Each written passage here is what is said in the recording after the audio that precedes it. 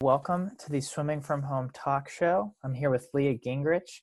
Now, I've seen your name at a lot of the meets that I go to, but I don't think I know too much about your swimming backstory. So for Okay. myself and those of us who don't, could you give me a little background on your swimming history? Yeah, sure. So I actually started swimming when I was 4, and I swam all throughout college. I had a lot of success in high school. I was on multiple national teams, junior national team, world championship team. And then from there, kind of decided that I wanted to continue my swimming at the University of Texas. I went there. I kind of struggled. I didn't have the same success that I was hoping for while I was there, and just kind of had a hard time as the 4 years kind of went on, staying motivated, staying positive through the training and, the ups and downs that came along with it. And actually then decided to stop swimming whenever I graduated. Mhm. I went to trials in 2004 and 2008. Mhm. And then I graduated college in 2012 and actually had to make the really difficult decision to not go to trials that year because I was just so burnout and I was no longer enjoying it. And then I took 6 years off. I like hated the sport. I hated it. I couldn't get farther away from the water. I was just really burnt out and, ready to kind of move on with my life. Well, that didn't really last very long for me. I ended up becoming a coach almost immediately and couldn't really get away as much as I wanted to. And then just kind of randomly, at my club team that I'm at right now in Columbus, Georgia, the Columbus Aquatic Club, we started a master's program about 2 years ago. And I just was like, all right, I took 6 years off. I took 6 years off of working out, not just 6 years off of swimming. Like I didn't do anything for 6 years. So I kind of just decided that I was going to get back in with the master's swimmers, start swimming. And it kind of just took off from there. So it was really unexpected for me to actually start swimming again and enjoying it and loving it as much as I did, and then competing again. So the last 2 years have been kind of like a whirlwind for me where it was extremely unexpected. But I feel like taking those 6 years off and coming back to this sport at an older age, I have a completely new appreciation for it. And I almost feel like I'm 15 years old again. Like, and I can't get enough of it. So it's been really, it's a crazy journey that I've kind of been on, but I feel like we always all have different crazy journeys that we go through in our life. Yeah. Yeah. So do you have certain goals that you want to achieve? Do you have what events are you competing in? What's your training like? I have so many questions. Well, I think that, when I first started swimming, I didn't really have any goals. I was just kind of swimming to get back into shape. And then this is kind of a funny story that I don't really tell many people because it's just kind of random. But 2 years ago, we were watching men's NCAAs, and that's when Caleb Dressel went 17 seconds in the 50 freestyle. And as soon as I finished watching that race, I looked at my coach and I'm like, okay, let's do this. And then I want like to go kind of, 17. yes. And I'm not even training for the 50 freestyle, but it just motivated me so much where I was like, you know what? I miss that feeling of like accomplishing a goal. And I miss that feeling of racing. And I just missed everything about it. And so from there, which was almost exactly 2 years ago, I, made that scary goal of wanting to make the Olympic team. And it took me a while to be able to admit that goal to people because it's such, I mean, it took 6 years off.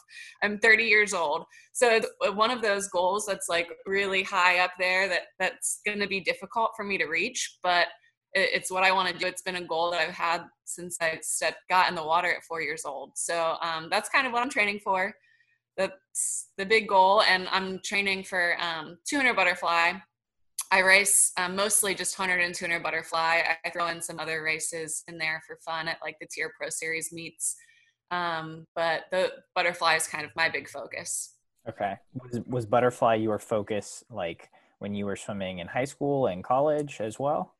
I was more of like a distance swimmer. So yeah, I would Okay. swim the 200 butterfly, but I rarely ever swam 100 fly. But I did more of like the 500 mile, 400 IM, all that fun stuff. And in college, I was in the distance group. So I always just swam distance. So trying to get away from that now. Yeah. Wow. I mean, obviously, distance is easy to get away from, but, you come back at 28 years old at the time, 30 now. The 200 fly, objectively the best event in swimming. But what made you decide to focus on that one? Because it is I just fairly grueling. Yeah, it really is. And I kind of question myself every time I step on the block to swim the tuner fly. I'm like, why am I putting myself through this? But it's always been my favorite race. I think I was just always good at distance swimming, and that's something that came a little more like natural to me growing up. I could like just a really good practicer and could go and go and go kind of thing. But it wasn't necessarily what I enjoyed.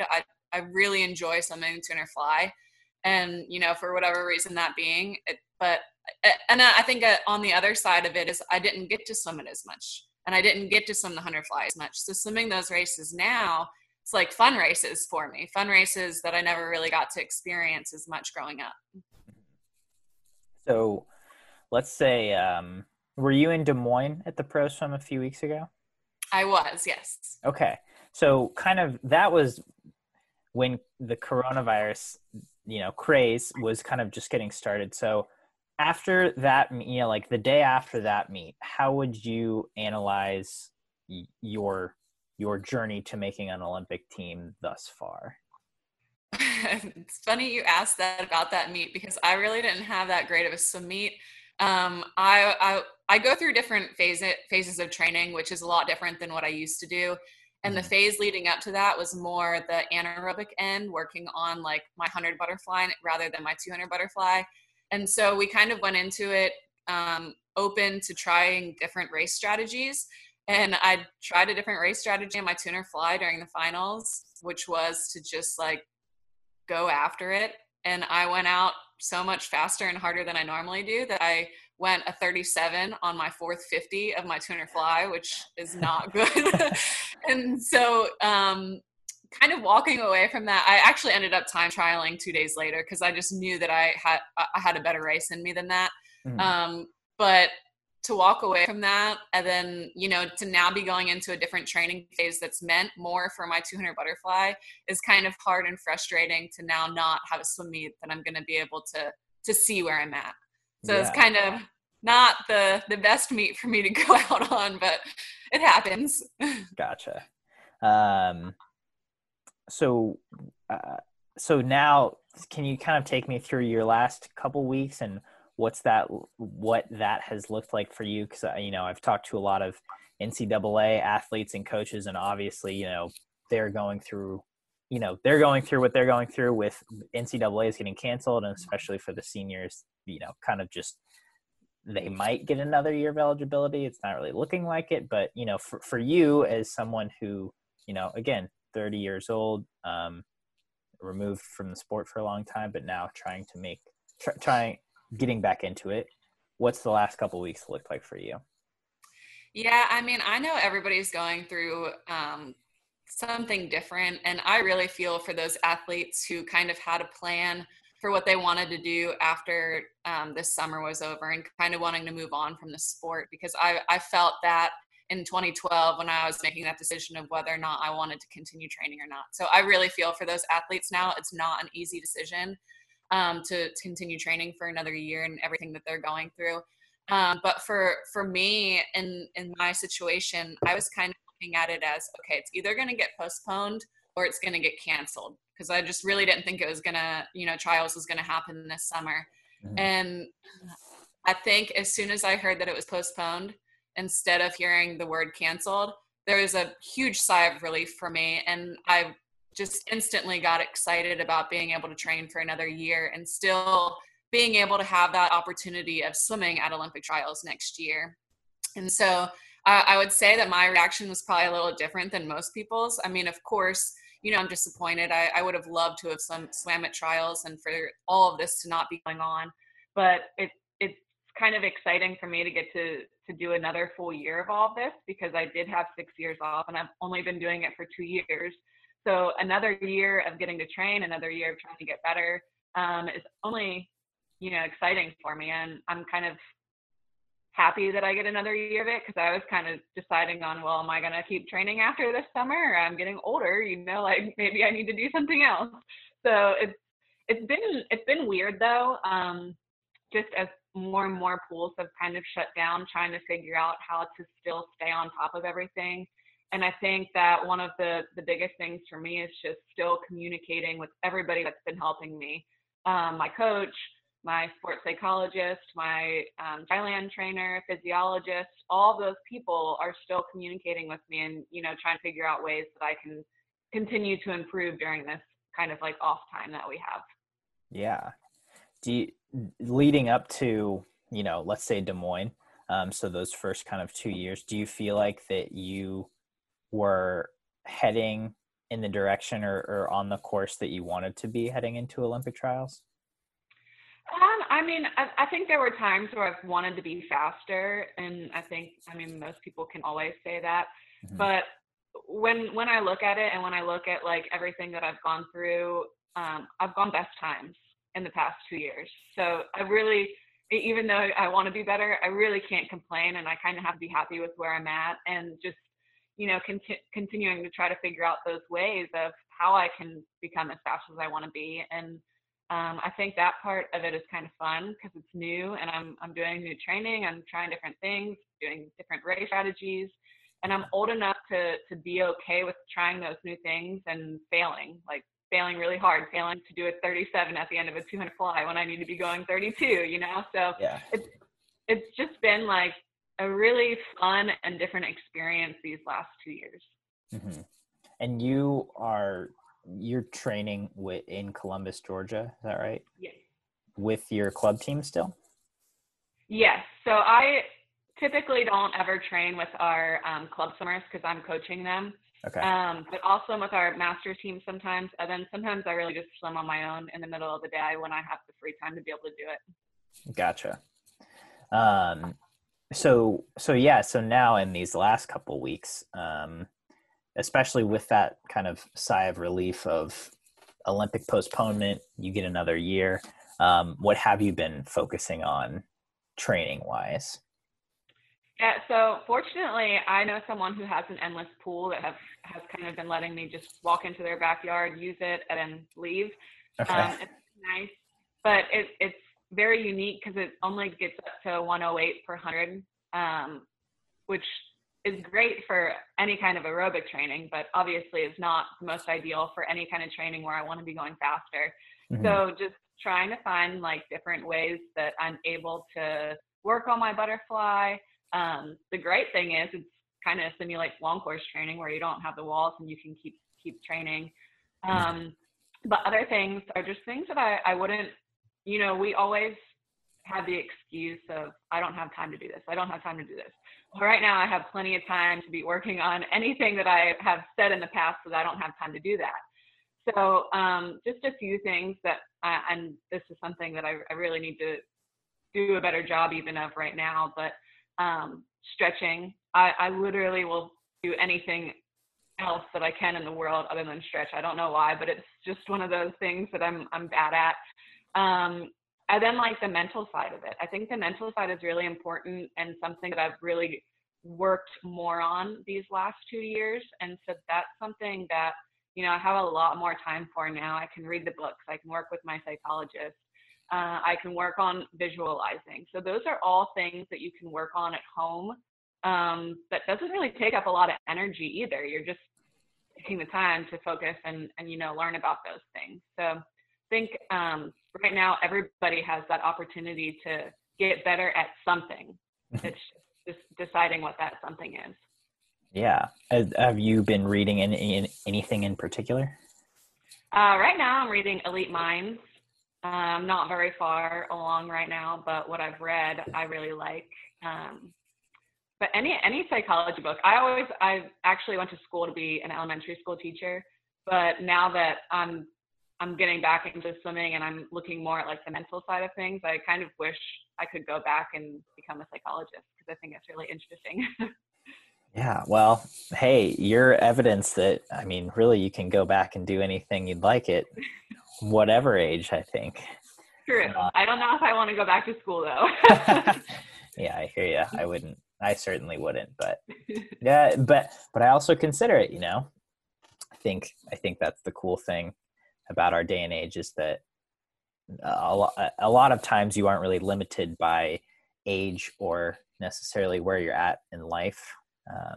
If you want to do something and you're able to compile the resources, I think you're able to do it. Absolutely. So what have you been outside of, swimming or being an athlete? Have you picked up any new hobbies just as a person during the quarantine period? Not really. I mean, I've been reading a lot more. I really like James Patterson, so I've been reading a lot of James Patterson books. And my friend from Texas, Katie Riesenstahl, she actually is becoming a Pilates instructor. So I've been doing Pilates virtually with her, which you go into something like that and you think that you're really fit and you're really in shape and strong and all that stuff. And then you do that class and you realize how incredibly weak you are in some areas. So it's been kind of fun doing that. And honestly, I think that I'm very much like a hermit. I love staying home. And I'm not a very social person, but over the last week or so, I feel like I've really tried to connect, and just do more video chats with friends, family, and just trying to stay connected. I don't know. And that's not really something that I've done before. I avoid talking to people. Yeah, I mean, I know I certainly have also enjoyed this time of being forced to stay at home. I mean, I think, working for SwimSwam, I travel a lot, and so it's been nice to just have to be at home and just do those little things you wouldn't normally do, like read a little more or catch up on TV, or I've been doing a little more yoga every day. And I just talked to Matt Kredich, the head coach at Tennessee, and he was talking about how this is an opportunity for everyone to kind of find new ways to get stronger or make new shapes with your body. And you talking about Pilates is really similar to that. Do you think that gives you something that you wouldn't have normally gotten from a swimming perspective? Yeah, absolutely. Because I think that, especially being as close to trials as we were, I was not really going to try new things. I was going to stick with my original plan of what I was doing. And so now I think it's the perfect time to try those new things and see what else can maybe work, and see if, the yoga is helping you. Obviously, those things are all going to help. It's just trying to figure out what you're going to benefit from the most.